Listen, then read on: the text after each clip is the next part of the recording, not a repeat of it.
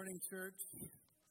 For those of you that haven't met me yet, my name is Ryan. I have the privilege of being one of the pastors here, and I tend to not cry in public, but this morning might be a test of that. So we'll see how it goes. This morning I just feel the weight of the tasks that I've been given. I've been asked to preach peace in a season that for so many of us doesn't feel very peaceful. For those of us that life is going as good as it's ever been, let me remind you that Christmas is next week. So even if you're in a season where life is great, you probably have gifts to buy and parties to go to and rooms to clean. And if you're anything like me, even in the best of circumstances around Christmas, it can be stressful, it can be overwhelming, it can be filled with anxiety. But chances are, for many of us, life isn't going as good as it could possibly go. As a matter of fact, Christmas often accentuates some of the most difficult circumstances in our life. Christmas often reminds us that loved ones that we wish were here are not here, that family units that once were together are no longer together. Things that we never set out to be true are true, and we're reminded of the fleeting nature of peace. I feel the weight of that this morning. But I believe with all of my heart what the Scripture says is true, that there is a peace that passes understanding, that is available to each and every one of us this morning, no matter your circumstances. No matter the difficult circumstances you might be facing right now, there is a peace that is available to you. And I've wrestled with that this week, and I want to extend that to you in a way that's accessible, that's not shallow, that's real. And so let's pray and ask the Holy Spirit to be with each and every one of us, to communicate His truth to us in a way that's accessible and real for where we are this morning. Father, I pray that over this room, Holy Spirit, come into the chairs of this room, into the individuals' hearts and minds of this room. As I preach what you've given me to preach on peace, may it be received at the individual level. May your believers know that peace is available to them no matter the circumstances that they're in. May people who are not yet sure where they stand with you, or if they even believe that you exist, may they realize that through submitting their life to your leadership, they might receive a peace that passes all understanding no matter the circumstances they face. It's in Jesus' name I pray. Amen. Man, that was heavy. Let's lighten it up a little bit. How many of you are people that like to change your own oil? Do me a favor, raise your hand if you're a change your own oil type of person. Or if you're the spouse of a change your own oil type of person, raise your hand. Awesome. Love it. I've mentioned many times from the stage that I am not a handy person, that I'm not good at doing handy things. But even I have changed my own oil a few times. Even I have been able to do that. But when we moved to Virginia, our garage is like tiny. Like my car barely fits in our garage. So I gave up on the changing of the oil.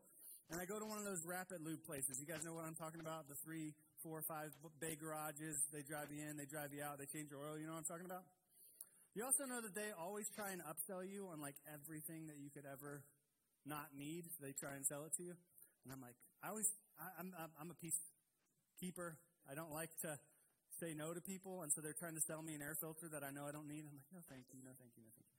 One time I was at a rapid lube place, and they actually offered to align my tires. Okay, here's what I know about rapid lube places. If you've ever worked at one, no offense. Not the type of people I'm going to trust to align my tires. I trust them with my oil because here's the reality. If they screw up my oil, my engine might blow up. If they screw up my tires, I might blow up. Right? And so there's like this level of trust where I'm like, hey, you can change my oil, but please do not change my tires. And the reason I share this illustration with you at the beginning of a message on peace is because I believe it gives us a helpful framework for where we're headed in our message. Because as I studied this idea of peace in the scriptures this week, ultimately I realized that peace is about alignment. That true peace comes from our alignment in life. When we are aligned with the creator of the universe, we can experience peace no matter the circumstances. But our alignment is dependent on who we trust with the leadership of our lives. And some of us are trusting ourselves or other people or circumstances with the leadership of our lives, and we're never going to experience true peace. There's always going to be a level of alignment that isn't there, but ultimately, if we want true, lasting peace that comes no matter the circumstances, it's all dependent on who we align our lives with. See, in the Bible, peace isn't just about the absence of war, but it's about the presence of something better. It carries with it this idea of complete wholeness. Actually, in the Bible, it can be used, the word shalom, peace, it can be used to describe a rock wall that's perfectly aligned, without blemish. It's as the designer intended it to be. If I had to define peace, biblical peace in my own words, I would say this, that biblical peace is the experience of creation in complete alignment. Peace is creation in complete alignment. Any of you ever really felt this deep in your soul? This might seem like a ambiguous definition, but for me, it's like a few days into a beach vacation when everything's going right.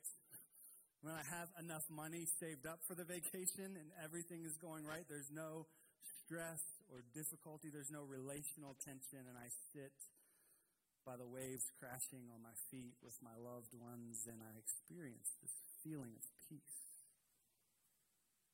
Doesn't last very long, but I've experienced it before. You guys know that feeling that I'm talking about? If we're honest, that feeling often is very fleeting. It doesn't last for very long. It can feel like grasping after dust in the wind.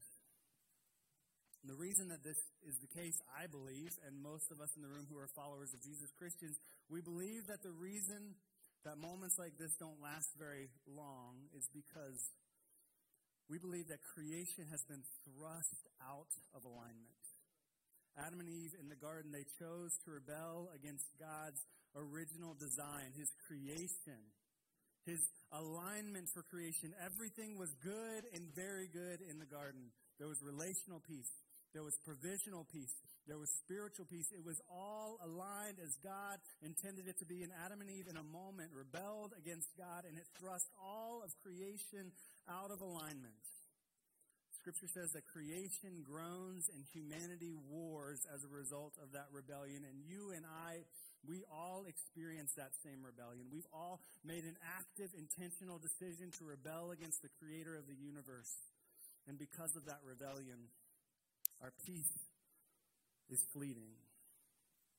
It's like grasping at dust in the wind. We have moments and glimpses of it, but it's impossible to possess for any time at all. Sounds like bad news, doesn't it? Anybody else depressed yet? Well, here's the good news. In that moment, when creation was thrust out of alignment, the God of the universe began a process of restoring all of creation back to shalom, back to complete alignment, the way that he intended it to be. It was a process that is going to take way longer than you and I ever would have designed it to take. But it's a process that is perfect. And his goal is to restore all of creation so that one day every knee will bow and every tongue will confess that Jesus is Lord. This process of restoration started the moment that it was thrust out of alignment. God promised to Eve that through the seed of a woman there would come a son who would crush the head of the serpent. It started with promises to individuals and covenants with groups of people. It grew into the establishment of kings and kingdoms. And the funny thing about the kings and kingdoms part is that wasn't God's plan either, but we continued to rebel. the nation of Israel said, we want a king like all of the other nations. And God says, no, you don't. You want me to be your king. I'm your king. This thing will work better if I'm in charge. And they said, nope, no thank you. We want a king like all the other nations. And so God continued his perfect plan. Even in the midst of their rebellion, he established kings and kingdoms. And this process seemingly drug on for thousands of years until the entire plan came into focus in a single night in a little town called Bethlehem, where a child was born. A son was given, a son who would take ownership of the culmination of his plan of restoring peace to all of creation. He would do the hard and sacrificial work to establish a new type of kingdom, a spiritual kingdom that will continue to expand and bring alignment to individuals and churches until one day he will return again and finalize his everlasting kingdom, and creation will be realigned once and for all, and that feeling of peace will be all that we will ever know. And I am preaching far better than you are responding. Come on.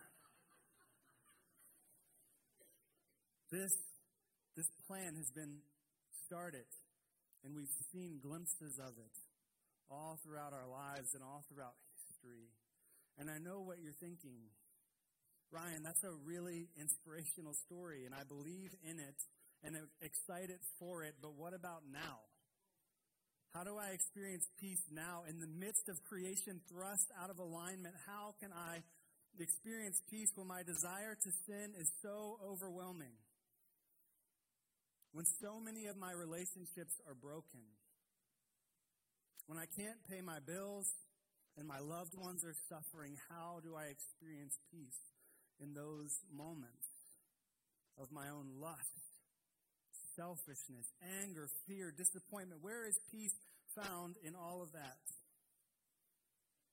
I'm glad you asked, because that's the rest of my outline. If you have your Bibles, I'd love for you to turn to Psalm chapter 23. This is not a passage that often gets read at Christmas time, but I think it's a perfect, practical explanation of how you and I can experience peace in the midst of even the most difficult of situations and circumstances. Psalm chapter 23, starting in verse 1, David said, "The Lord is my shepherd. I have all that I need. He lets me rest in green meadows. He leads me beside peaceful streams. He renews my strength.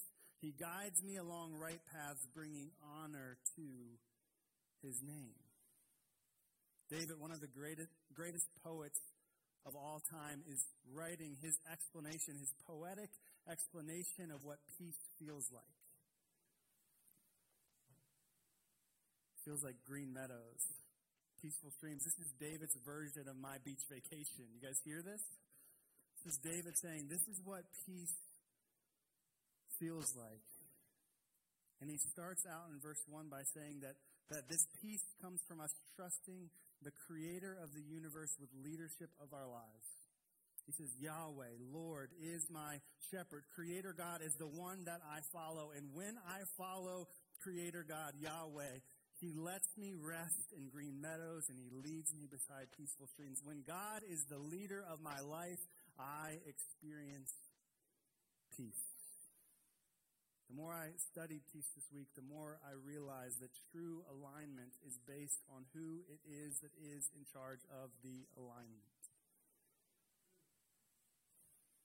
And the same reason that I don't trust the Rapid Lube guys to align my tires is the same reason that you and I shouldn't let anyone or anything have leadership of any area of our life other than the one who made us and who knows what is good. We know this.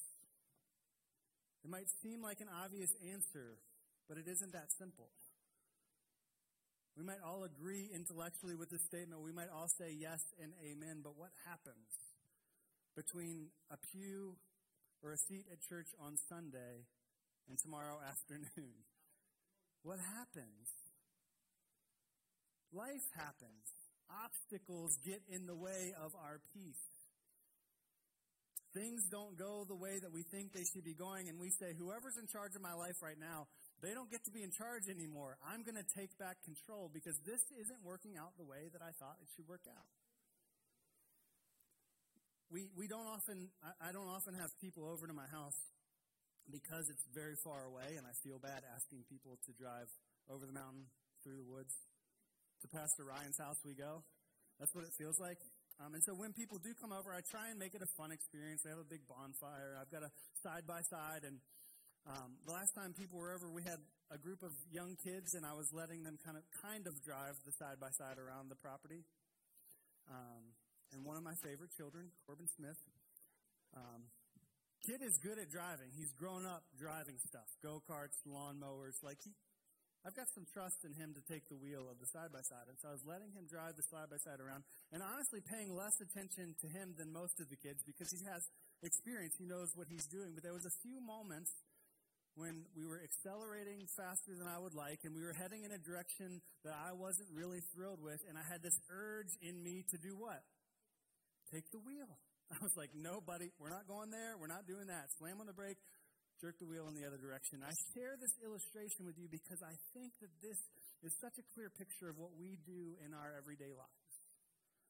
We're headed in a direction. Circumstances are happening in life that we're not comfortable with. Situations are going on around us, and we say, God, I trusted you yesterday, but I'm not sure what you're doing today. And we grab a hold of the wheel, and it's in my pastoral opinion that this is the cycle in our life that keeps us from experiencing true spiritual peace that passes understanding. We're following God and things are going well, and then something bad happens. And we decide the whole following God thing isn't working out anymore, and so we're going to take back control. And if we're really honest with ourselves, don't we make it worse? We make it worse, but in the moment, the temptation is, this isn't working out the way that I thought it was going to work out, so let me take back the wheel for a little bit. I'll give it back to you. I'll let you have leadership of my life later once I figure out all of the stuff going on. Once I get myself back in alignment, then you can have control. We make it worse. And David knows this, and he tells us of some obstacles to our peace, some obstacles that make us want to take back control of our life. In verses 4 and 5, he's going to say that circumstances, difficult circumstances, and enemies are the two main obstacles that rob us of our peace, that make us want to take the wheel back from God when difficult circumstances come into our life or when enemies surround us.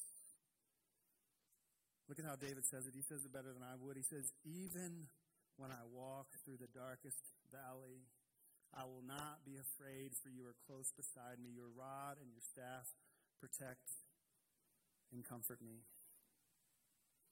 David says, sometimes following the shepherd leads you into dark valleys and difficult circumstances. Sometimes following Yahweh as your shepherd and leader leads you through dark valleys, difficult circumstances, sickness, relational stress, financial stress, failures at work or with your kids.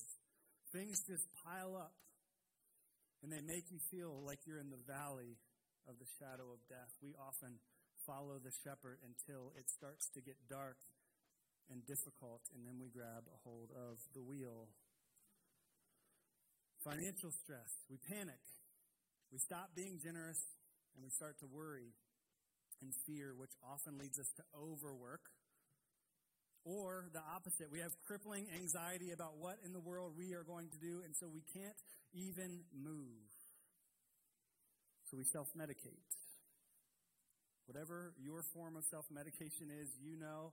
I know what mine is. You know what yours is. This is what we do when financial stress comes. When relational stress comes, we feel hurt, so we get angry.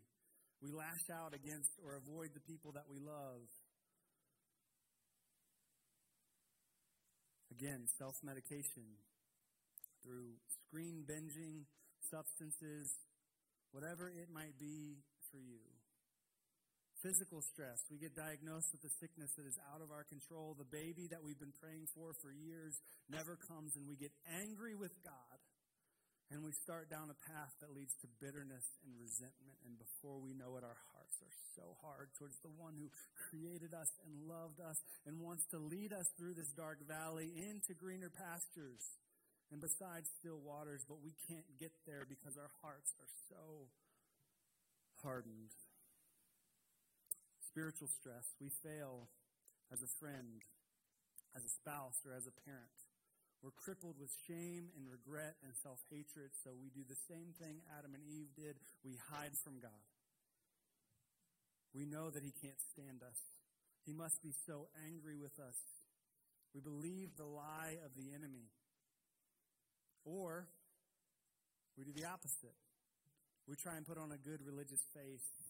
We try and pretend like we're better than we actually are, because we know if God's mad at us, maybe we can convince our Christian friends that we're more spiritual than we actually are. And this is the cycle that throws so many of us out of alignment. Difficult circumstances arrive, and although we confess with our mouths that we trust God, in reality, we take back control over our lives, and we make it worse. Romans 8, verse 6 says that the mind governed by the flesh leads to death. When we trust our own flesh, our own desires, our own feelings with the government, the leadership of our life, it leads to death. But the mind that is governed by the Spirit leads to life and peace. Who is leading you through these difficult circumstances? When the valley of the shadow of death finds its way into your life, the response is not to stop following the shepherd. The response is to remember that the shepherd is the one who at first led you beside still waters and into greener pastures, and to know that the shepherd has a plan through the valley to get you back to greener pastures. No promise it comes on this side of his return, but he has a plan. And we can trust him. And David knows this. David was a shepherd. David had led flocks of sheep beside green pastures and through and beside still waters and into green pastures. And he also had led sheep through dark valleys because he had a plan to get them to the next green pasture, the stiller water, the bigger pasture. God has a plan, and David knows that it's in the valley of the shadow of death that we're tempted to take back control, but he knows that it's in those times we remind ourselves that God's rod and his staff, they protect and comfort us. I don't know what valleys might be facing you today, but I believe with all of my heart that the Lord is a good shepherd who wants to lead you through those valleys to greener pastures and beside still waters. And again, it might not come in the timing that you want it to come, but it will come. Difficult circumstances are one obstacle to our peace. The second obstacle to our peace is enemies. David says, you prepare a feast for me in the presence of my enemies. You honor me by anointing my head with oil. My cup overflows with blessings. Surely your goodness and unfailing love will pursue me all the days of my life, and I will live in the house of the Lord forever. This is the second biggest obstacle to our peace. And I know you guys are all more Christian than I am. You would never admit it. You guys, none of you in here have enemies, right? You guys are too Christian for that. I have some enemies. Both physical enemies and spiritual enemies. Individuals who have betrayed you deeply. Some of your closest friends, the people that were supposed to be the safest people, have betrayed you. Bosses have taken advantage of you. Neighbors drive you nuts. You have people all around you that are trying to rob you of your peace. And on top of our physical enemies, we struggle with spiritual enemies. The Bible says that the enemy of God comes to steal, kill, and destroy your peace. We have enemies that often surround us. And what happens when we have enemies that surround us? We want to take back control of our lives. God, you're not handling this person the way that I would want you to handle this person. Seems like they're not experiencing the justice that you say you're all about. I'm the one experiencing the pain. There's no justice for them. So why don't I take back control just for a minute, and I'll show them what justice feels like. And then I'll let you have control back. Anybody? No, that's not how peace is experienced. See, David is writing both as, yes, a shepherd, but David also has had the experience of being a king. Look what he says in verse 5. He says, you prepare a feast for me in the presence of my enemies. A king is the only person that can prepare a feast in the presence of enemies. The people all around the nation are looking around and they're saying, we're surrounded by enemies. We've got to start rallying. We've got to rally the troops. We've got to get in position. And oftentimes the king knows, hey, we've already got a plan figured out. We're going to have victory over these enemies. You might not see it, but I know things that you don't know. I have access to information you don't have access to, so I can throw a feast in the presence of your enemies because I have a plan for victory. And David says, this is the type of king we serve, that even when we feel like we're surrounded and there's no hope to be found, there's no victory to be had, he says, trust the king who has a plan. The king knows what you don't know. He has information that you don't have. His thoughts are higher than your thoughts. His ways are higher than your ways. You can have peace in the midst of being surrounded by your enemies because God ultimately will bring about justice. Maybe not the way that you would bring about justice, but I promise you it's going to be better. Maybe not in the timing that you would bring about justice, but I promise you it's going to be better. 1 Corinthians 15 says, death has been swallowed up in victory. This is our King. This is his plan. Where, O death, is your victory? Where, O death, is your sting? The sting of death is sin. The power of sin is the law. But thanks be to God. He gives us victory through our Lord Jesus Christ. When all hope for peace seems lost, when we're in the valley of the shadow of death, when we're surrounded by enemies, the response is not to take back control. The response is to trust yourself to King Jesus, who has overcome spiritual enemies and will bring about ultimate justice. He's going to restore all things to the way that they should be. One day he's going to wipe every tear from your eyes. There will be no mourning. There will be no sadness. There will be no death. In Advent, we often talk about we light a candle because it's Jesus has come and partially established his kingdom, but one day he's going to establish it. And that day when he wipes away every tear from our eyes, it's no longer going to be a little flame, but the Bible says that Jesus, the presence of Jesus, will replace the sun. No more need for the sun or for the moon. Jesus will reveal once and for all what creation was meant to be. He will bring it to alignment. Enemies try and crush us from joy.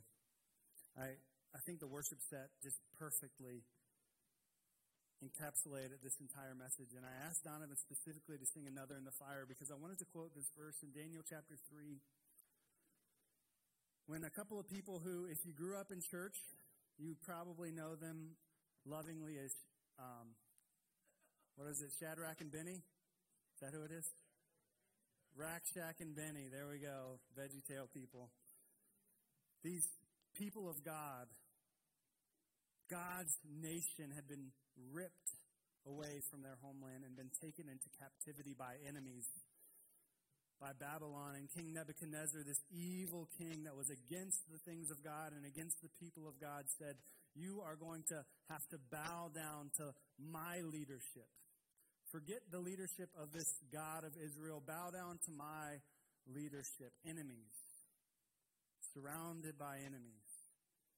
And this is what the response was. He says, if you don't bow down, I'm going to throw you into the fiery furnace. And this is the response of a few godly people who realize no enemy can rob me of the peace that God has for me. They said, King Nebuchadnezzar, we do not need to defend ourselves before you on this matter. If we are thrown into the blazing furnace, the God we serve is able to deliver us from it, and he will deliver us from it.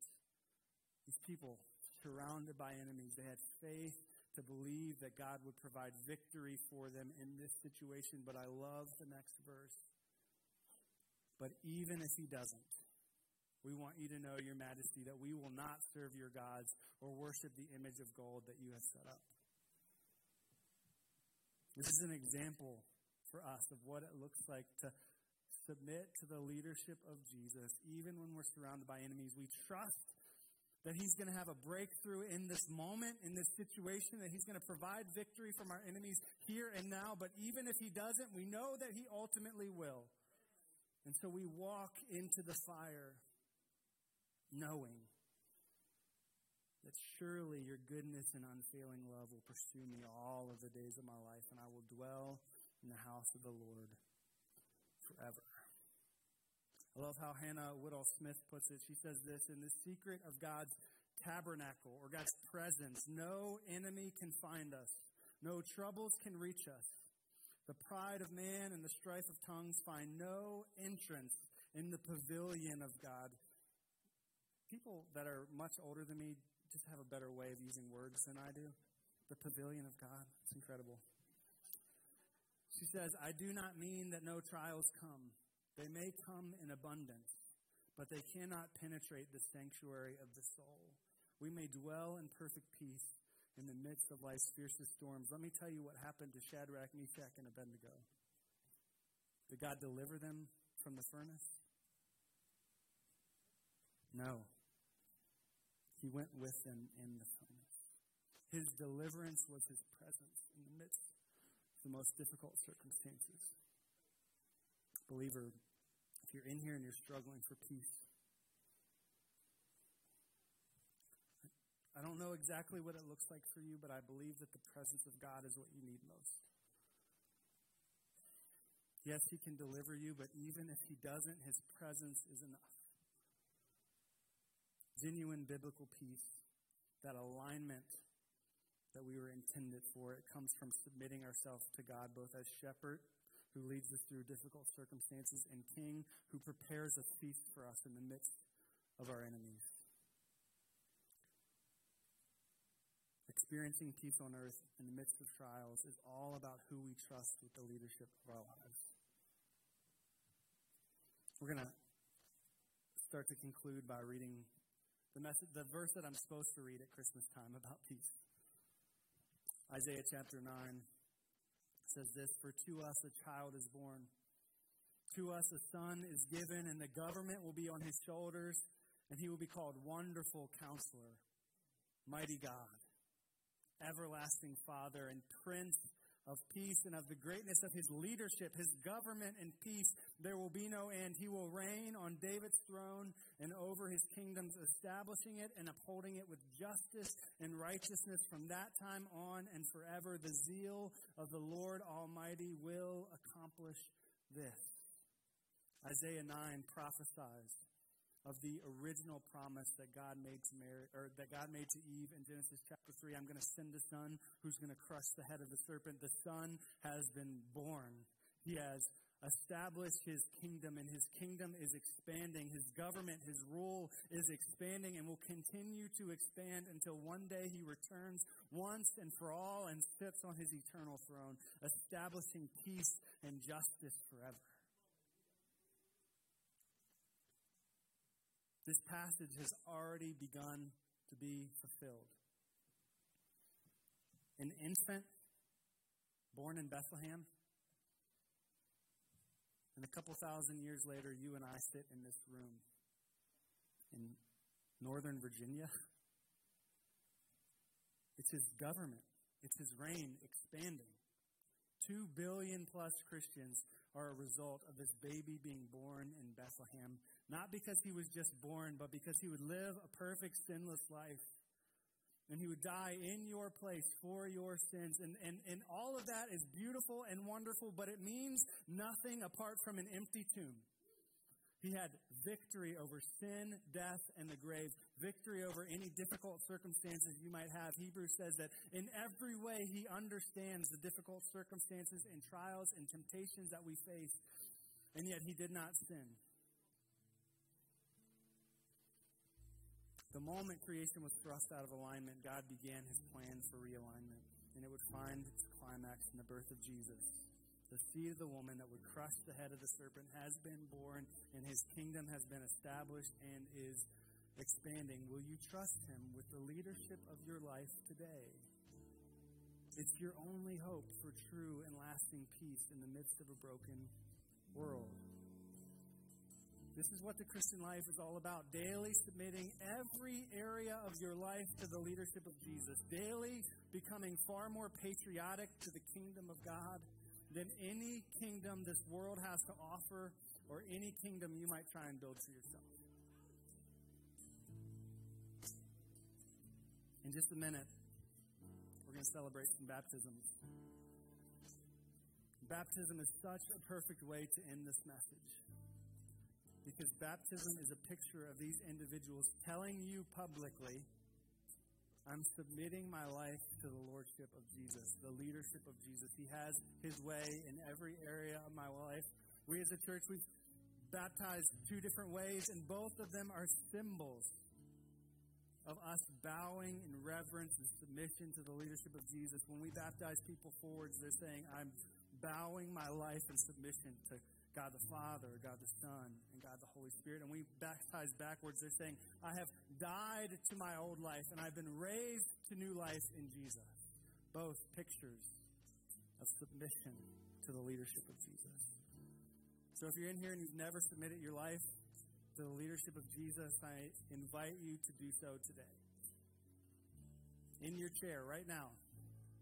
If God is drawing you to himself, He's getting at your attention this morning. May you, in your chair today, say, Jesus, I invite you to have leadership of my life. If you are brave and you want to make that decision today for the first time, come up and get baptized. We've got clothes. We've got towels. We've got you covered. If you feel the Lord drawing you to submit your life to his leadership for the first time today, come and get baptized. If both of those things are too intimidating and you're not sure you fully understand what this whole thing means, come afterwards. See me, see Pastor Matt, see one of our leaders. We'd love to talk to you about what it looks like to submit your life to the leadership of Jesus. Follower of Jesus. You ready for your toes to be stepped on? Because I'm stepping on my own toes here. What area of your life are you holding on to the leadership of? What areas of sin are you refusing to let God work on?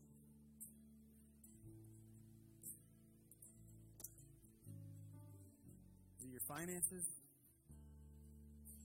Is it an addiction? Is it bitterness or unforgiveness? Is it some area of selfishness in your life? Ask God to reveal to you, what are the areas of your life that you're still holding on to the leadership of your life?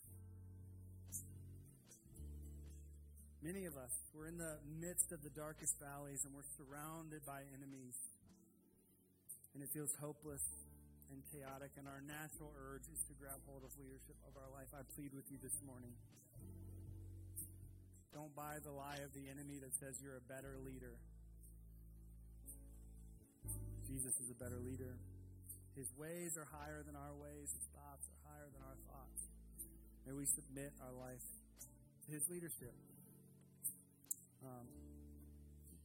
After my prayer, I'm going to ask those of you that are being baptized to come forward. I'm going to pray here in just a minute. I ask the worship team to come back up and lead us in this song, Another in the Fire. Because I think it's such a great response to what we've heard here this morning, that we might walk through dark valleys.